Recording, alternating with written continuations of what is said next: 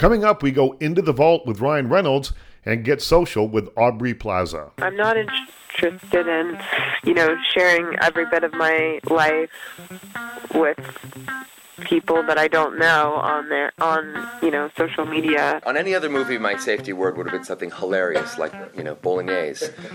But no, in this it was just cut. If I call cut, get me the hell out of there. I would never, have someone else write a book and then put my name on it. I'm just not like that. Or it's one of those films that, at worst, it's an art house movie that, never caught on to the mainstream. At best, it explodes, and people see something that really dares an audience to experience something rather than just watch it. I mean, the film is a true experience. I think you feel it when you watch it, and that's unusual to find a movie like that, let alone see a studio release it. Hey folks, welcome to the House of Krause. I'm Richard Krause. Welcome, come on in, pull up a beanbag chair, and enjoy the conversations as they fly through the air. A little bit later on, Aubrey Plaza will join us. We're going to get social with her. Well, that means talking about Twitter, Instagram, and the up and maybe the dark side of social media. First up, though, in tribute to Ryan Reynolds, whose movie The Hitman's Bodyguard is out this weekend, I thought we'd have a look back at a couple of movies. Well, one we're going to talk about, but I'll tell you about a couple. A couple of movies that really break the movie star mold for him. The Hitman's Bodyguard is a pretty fun little movie. It's funny, it's got some action, it's the kind of stupid movie that comes out in the summer and you sit back, you eat popcorn, and luxuriate in it. There's nothing more to it than that. I call it almost like a Goldfish review. I, like a Goldfish, completely probably forgot almost all about this movie 10 minutes after watching it, but for the moment I was sitting in the movie theater, I really enjoyed it. But I wanted to talk about Reynolds as an actor who takes chances. I think so often we look at the big movies that he makes, and we don't really give him credit for some of these smaller, stranger things. So think about The Voices. He plays a wholesome-looking character named Jerry. He's an eager-to-please factory worker with a crush on the cute accountant who works upstairs. When she stands him up for a date, however, it becomes apparent that Jerry has really serious problems. As bodies pile up, he grapples with the voices in his head that tell him to do just terrible things. It's kitschy, it's strange, and decidedly off-kilter, but The Voices has some funny moments and revolves around Reynolds' winningly odd performance. The movie I want to talk with him about, though, we had to go to the vault, look around for this one. It's called Buried. He plays a civilian truck driver in Iraq. He's taken hostage, buried deep underground, and he'll be left to die unless a ransom is paid. And the entire movie happens inside the four walls of this coffin with only Reynolds and a cell phone on display. Now, unable to rely on his usual comic timing and, well, let's face it, bulging muscles, I think Reynolds really hits a career high in Buried. He keeps the audience intrigued for most of the 90-minute running time. Here's Ryan Reynolds from the vault talking about Buried.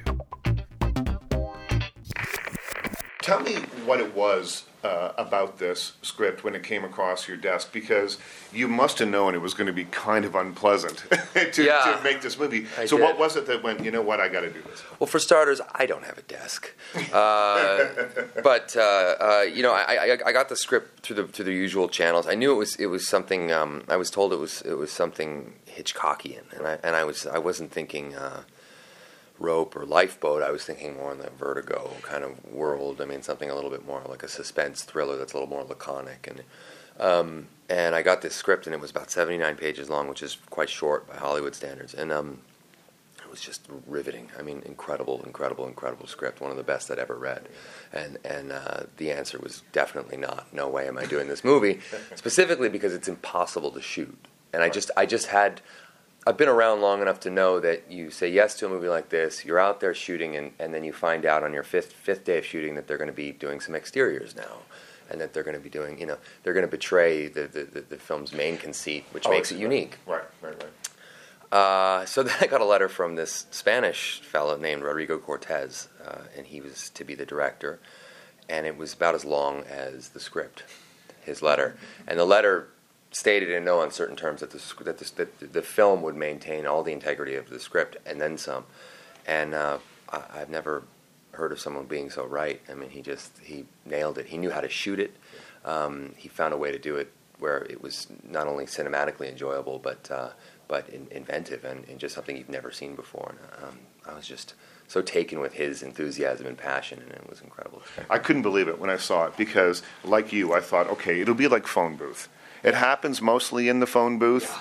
He doesn't leave the phone booth for most of the movie, but there's other characters, there's things going on.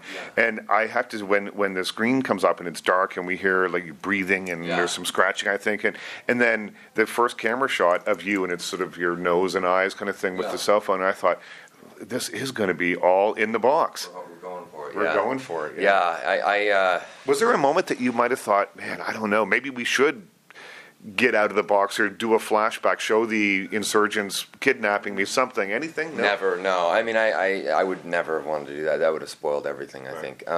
I got that sense the first day. The film was shot chronologically, too, which is a rare treat because you never get an opportunity like that. It's usually out of order, and you find yourself at home reading the entire script over again because you want to make sure you left no stone unturned. And in this situation, I just got to really kind of go with it. There was no rehearsal, no anything.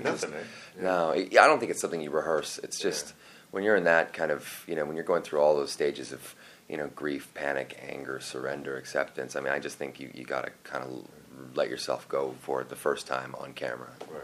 Was this a tough one to, get out of the box and leave in the box when you went home? Yeah, I'm always never a fan of actors that kind of romanticize the process a little too much.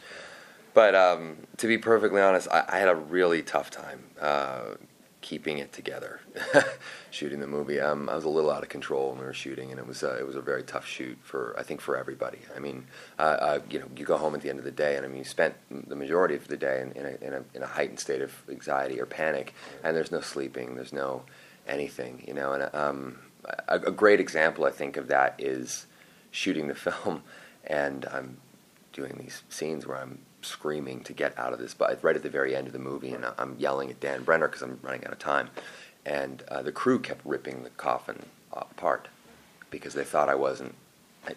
I changed it each time. I would say different dialogue. The takes were much longer or much shorter the next time. So there was no consistency for the crew to go by. So. And that day we happened to have this a heightened sense of anxiety on set as well because it was toward the end and they had to close the coffin completely in order for me to do the last piece. So the paramedics were on set and it was just everybody was on edge, and I think it showed when we were in the actual process of shooting it. So the crew kept ripping off the top of the coffin, and I kept you try not to get mad at them because they're doing it because they care, but none of them speak English. We're shooting the whole thing in Spain. And I finally said I have to have a safety word. Well, I was going to say, did you have a word where you go, tortoise? And, exactly. Yeah. On any other movie, my safety word would have been something hilarious, like bolognese. But no, and this it was just cut. If I call cut, get me the hell out of there. Right. Yeah. Or if I fall silent, there's something even more wrong. Yeah. If I can't say the safety word. Yes, exactly. Yeah. So you're shooting in Spain too.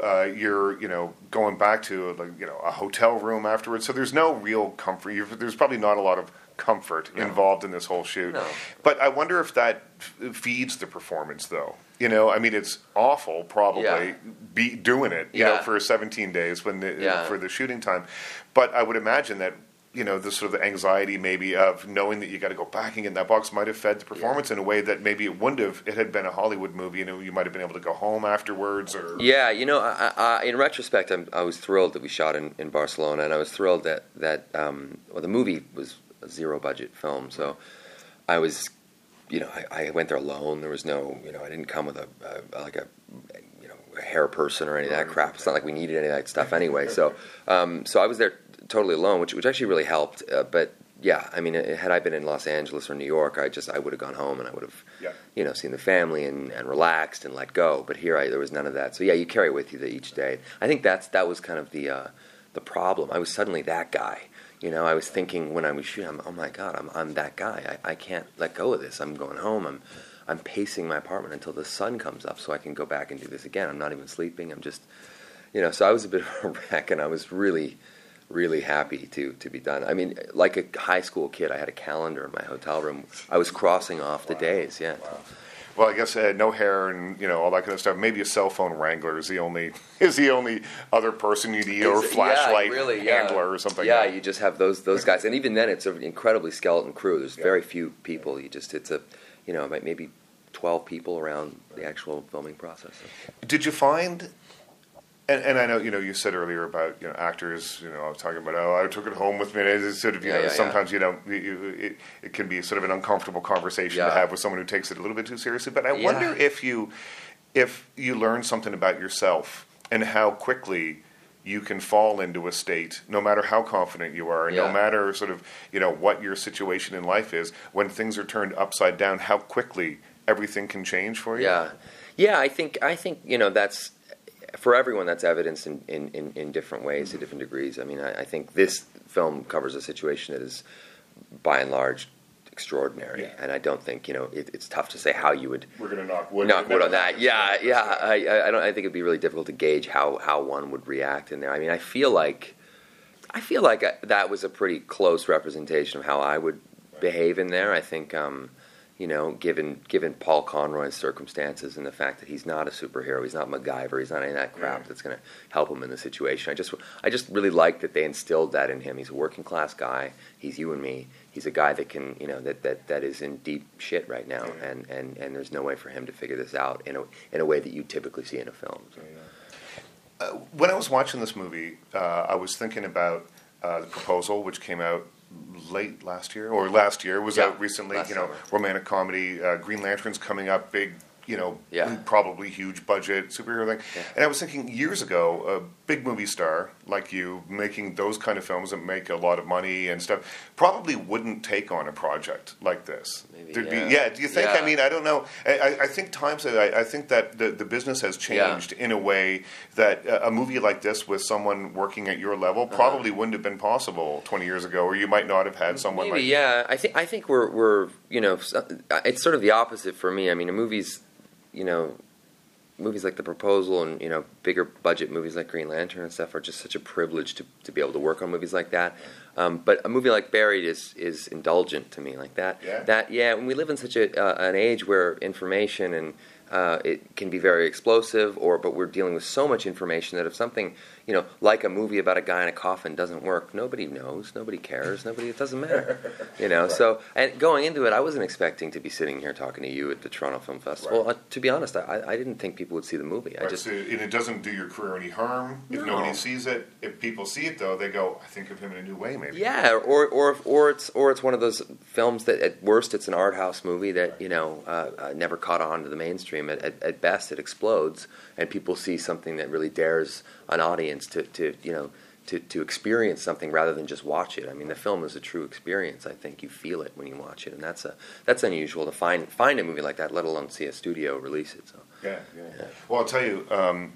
My experience of watching it was for the first 20 minutes, I wasn't sure whether I was going to be able to stay in the theater. Yeah. Honestly, It was at a press screening here a few weeks ago. I live here, so I get to see stuff in advance. But it was packed, and I had to sit in the front row. Oh, God. And I was sort of staring up at this, and it kind of felt in a darkened theater. Yeah. It kind of I mean, it's obviously I had an exit plan, but or was able to have an exit plan, but I found it really, really uncomfortable to watch for the first little while, for the first half an hour or so. Have you seen it with an audience, and what have the reactions been? First of all, for the first 30 minutes in the coffin, I wanted to leave. Just FYI, but the first time I saw the film was in Sundance, and I saw it with an audience for the first time. Man, I was so nervous, and they took a breath at the beginning of the movie, and I think that was the last one they took until the end. And it was, I'd never been a part of a movie like that where the entire audience was leaning forward at a 45-degree angle, staring up at the screen at the edge of their seat, and it was just, I kept, Rodrigo kept punching me in the arm when we were watching it, and he was, because he felt it as well, and it was kind of an amazing experience, particularly for him because he had the most to lose. And he was a guy who was really risking something by doing a movie like this. So it was just incredible. When they got out of the theater, too, there was such an active discussion and dialogue as well. And it was, I don't know, it was a pretty nice, it was a great feeling, I got to say. Yeah, I walked a little faster than usual out of that theater. Yeah, I think yeah. I was kind of just happy to be out of there, and it's not a reflection of the film. Well, I guess it is a reflection of the film, but it's a movie that I think is bound to raise things in people that maybe you don't experience. When you go see the Green Lantern or something like that, right? Absolutely. I mean, it's as visceral as it gets, film, and it gets in you. It gets in your cells a little bit, but I think that's what moviegoers are looking for, an experience rather than just the same old stuff. Yeah. I mean, this is a thriller that is both a narrative challenge and a technical challenge, and those two are intrinsically linked, and that's what I think makes it very special that it was executed so well by Rodrigo. I have such admiration for that guy. I'd follow him into battle anyway.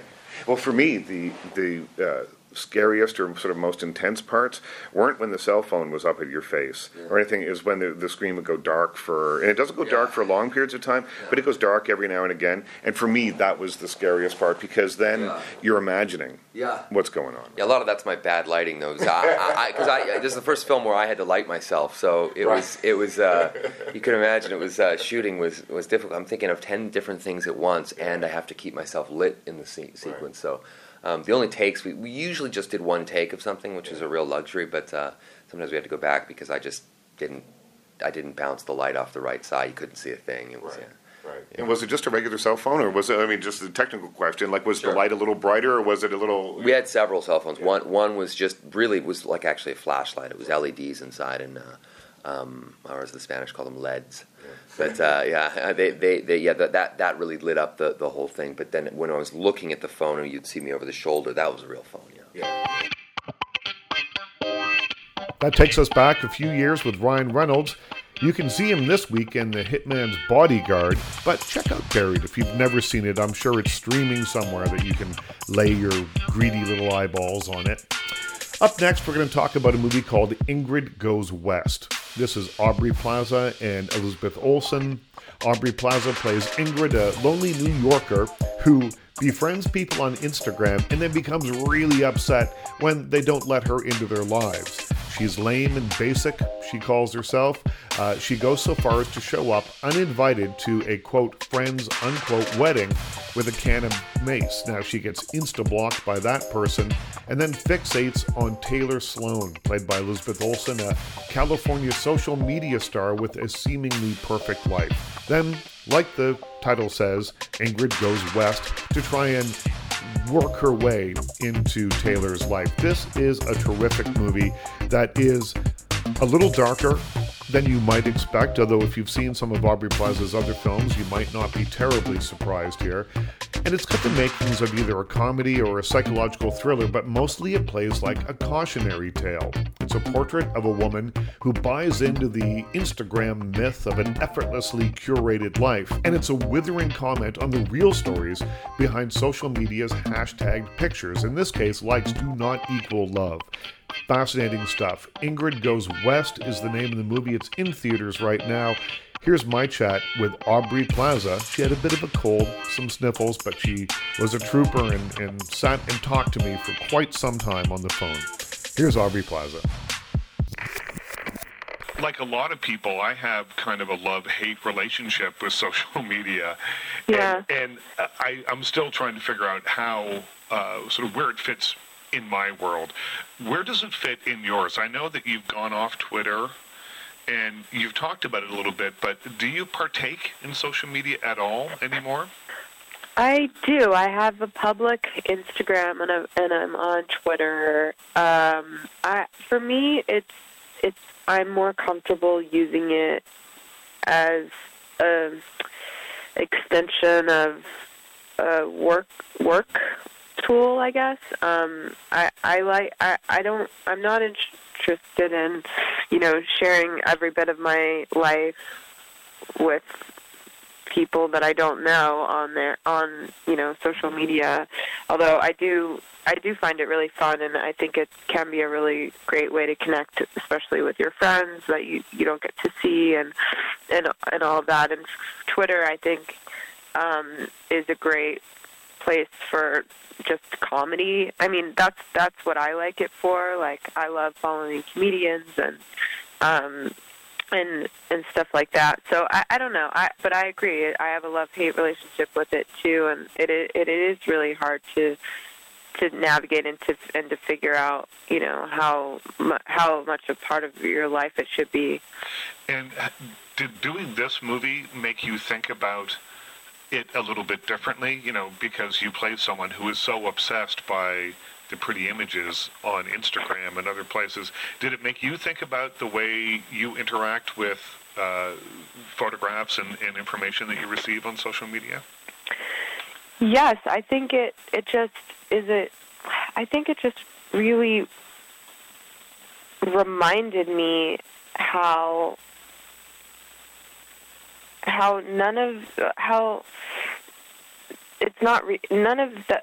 all of the perfect, beautiful things that you see, you know, they're purposeful. Like it's not real. I think the film is a really great reminder that we're all flawed, and we have to be careful about the stories that we tell about ourselves, and I think it's important to, I don't know, build awareness about just how it makes us feel at the end of the day. And I think for me personally, I always try to be authentic in every way that I can. But it's really hard to be on social media because you have so much control over what you can show, you know. So as a consumer of it, I think the movie has just, like, you know, taught me that it's not always what it seems. And as a performer, as an actor, and a famous person, I guess that puts even more onus on you in terms of the way that you present yourself on social media, because you know, where if you were you know, a bartender, you might have 1,000 people following you on Twitter, but your Twitter account likely has many more people, so the stuff you put out there has a lot more reach. It does. So it does, yeah. So, but for me, I still try to just behave on it like anyone else would. Yeah. I don't want to, you know,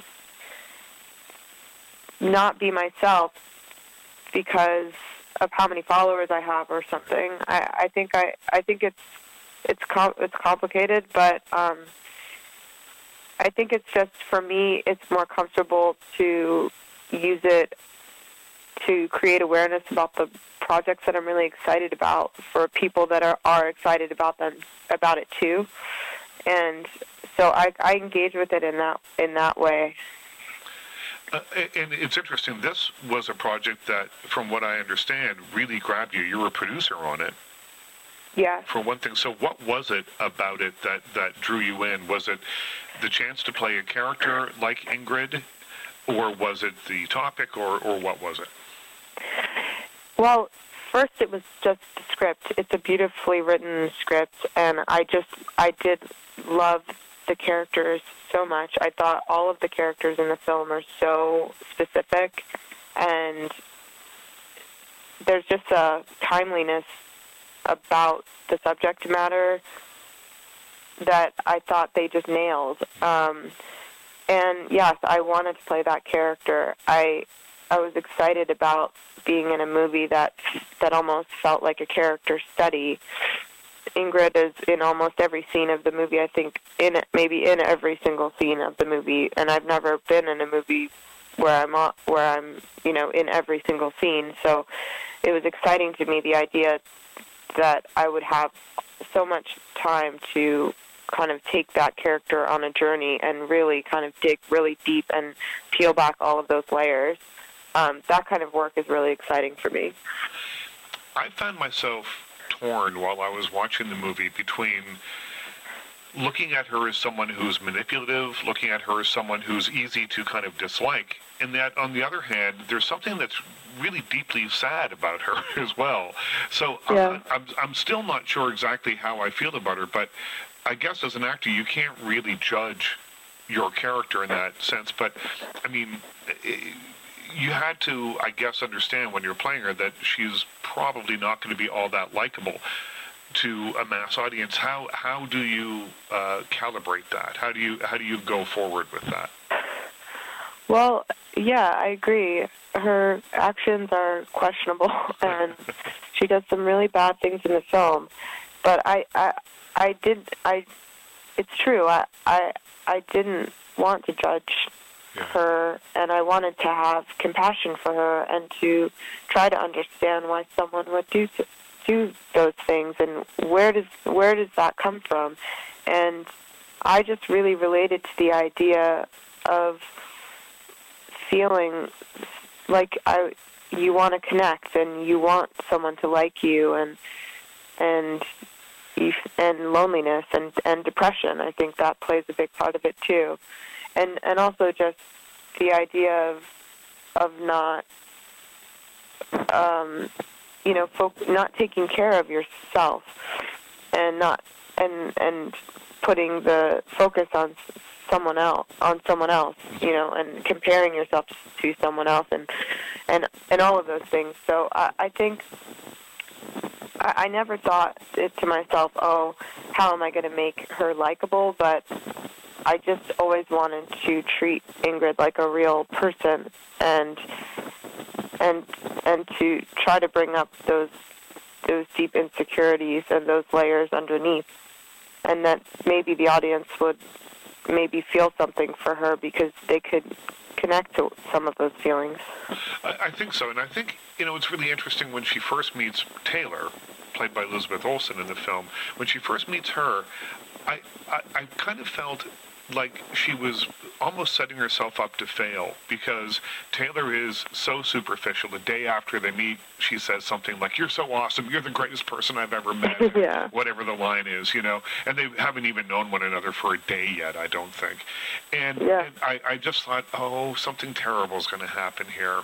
Because, in Taylor's world, I think everyone's the greatest person she's ever met, that she's that superficial, and Ingrid's really looking for a connection, and she's not going to find it there. Exactly. Yeah. I mean, I think you're totally right. That's exactly why it's so tragic. Mm-hmm. And, perhaps it's just because social media hasn't been around really all that long. Maybe, 10 years, something like that we're still figuring it out.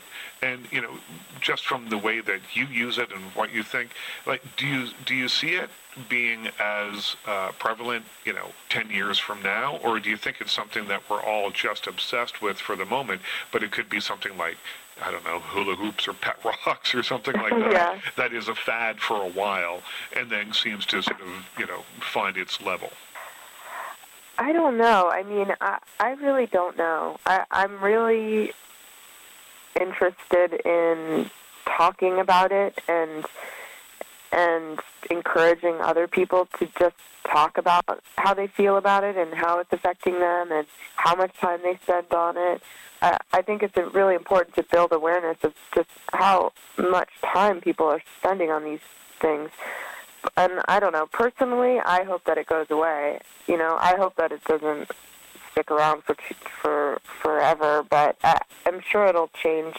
It'll morph into something else. And there's a lot of, positive things that come out of it, too. There's people that get support on there, and it's a global connector. So I don't want to dismiss those parts of it, but I think that there's just something so isolating about it, and those are the things that I really don't like, and I think that there's just more value in being present and living in the world that you're in.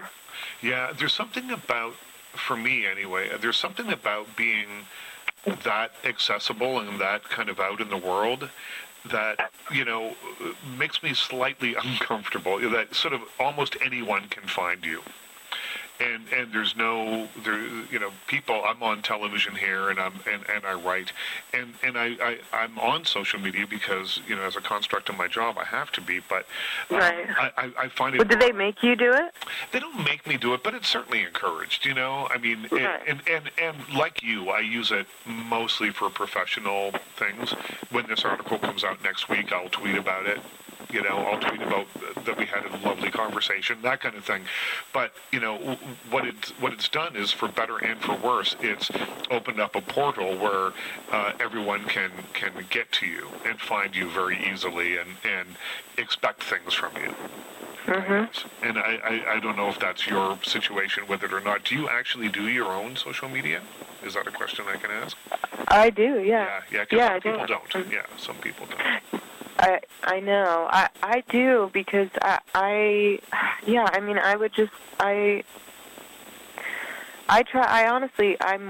it more. My public Instagram is a professional tool. It's a way for people to see what I'm up to, and that's really the most comfortable way that I can use it. But I also would never want someone else to be in control of that for me. Like, I would never, have someone else write a book and then put my name on it. I'm just not like that. And I would rather, try to at least behave like everyone else does on it and post dumb pictures and have fun and not take it so seriously. Because I think there's also just such a kind of thing happening nowadays where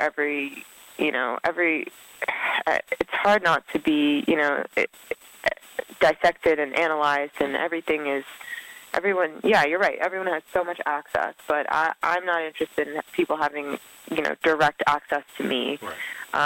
That is not something I'm comfortable with. It's overwhelming, too, I think, so it could be. Will we see you producing more things? Definitely.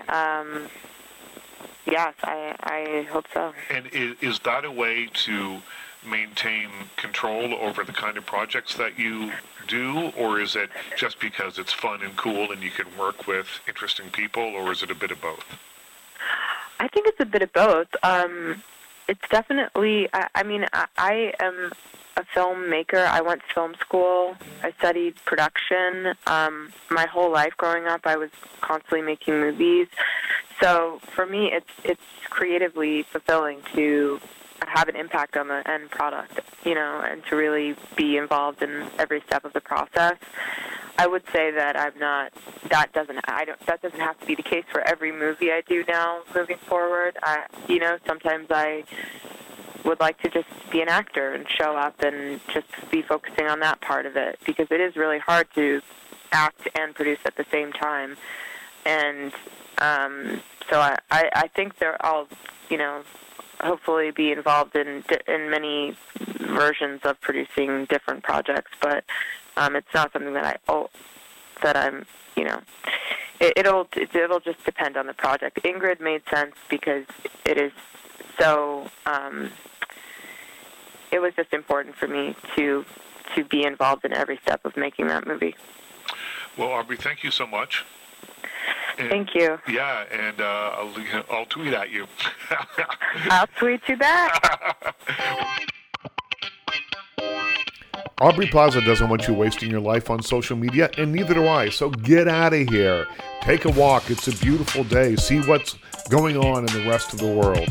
I'd like to thank Aubrey for coming by, Ryan Reynolds. Most of all, though, I want to thank you. Without you, there'd be no us. Without you, there'd be no point in talking about all the stuff that we talk about. We put up a new show every single Monday. You never know who's going to come by for a visit, and who knows, maybe it will be one of your favorite people. So come back and see us frequently, because you never know who's going to be here.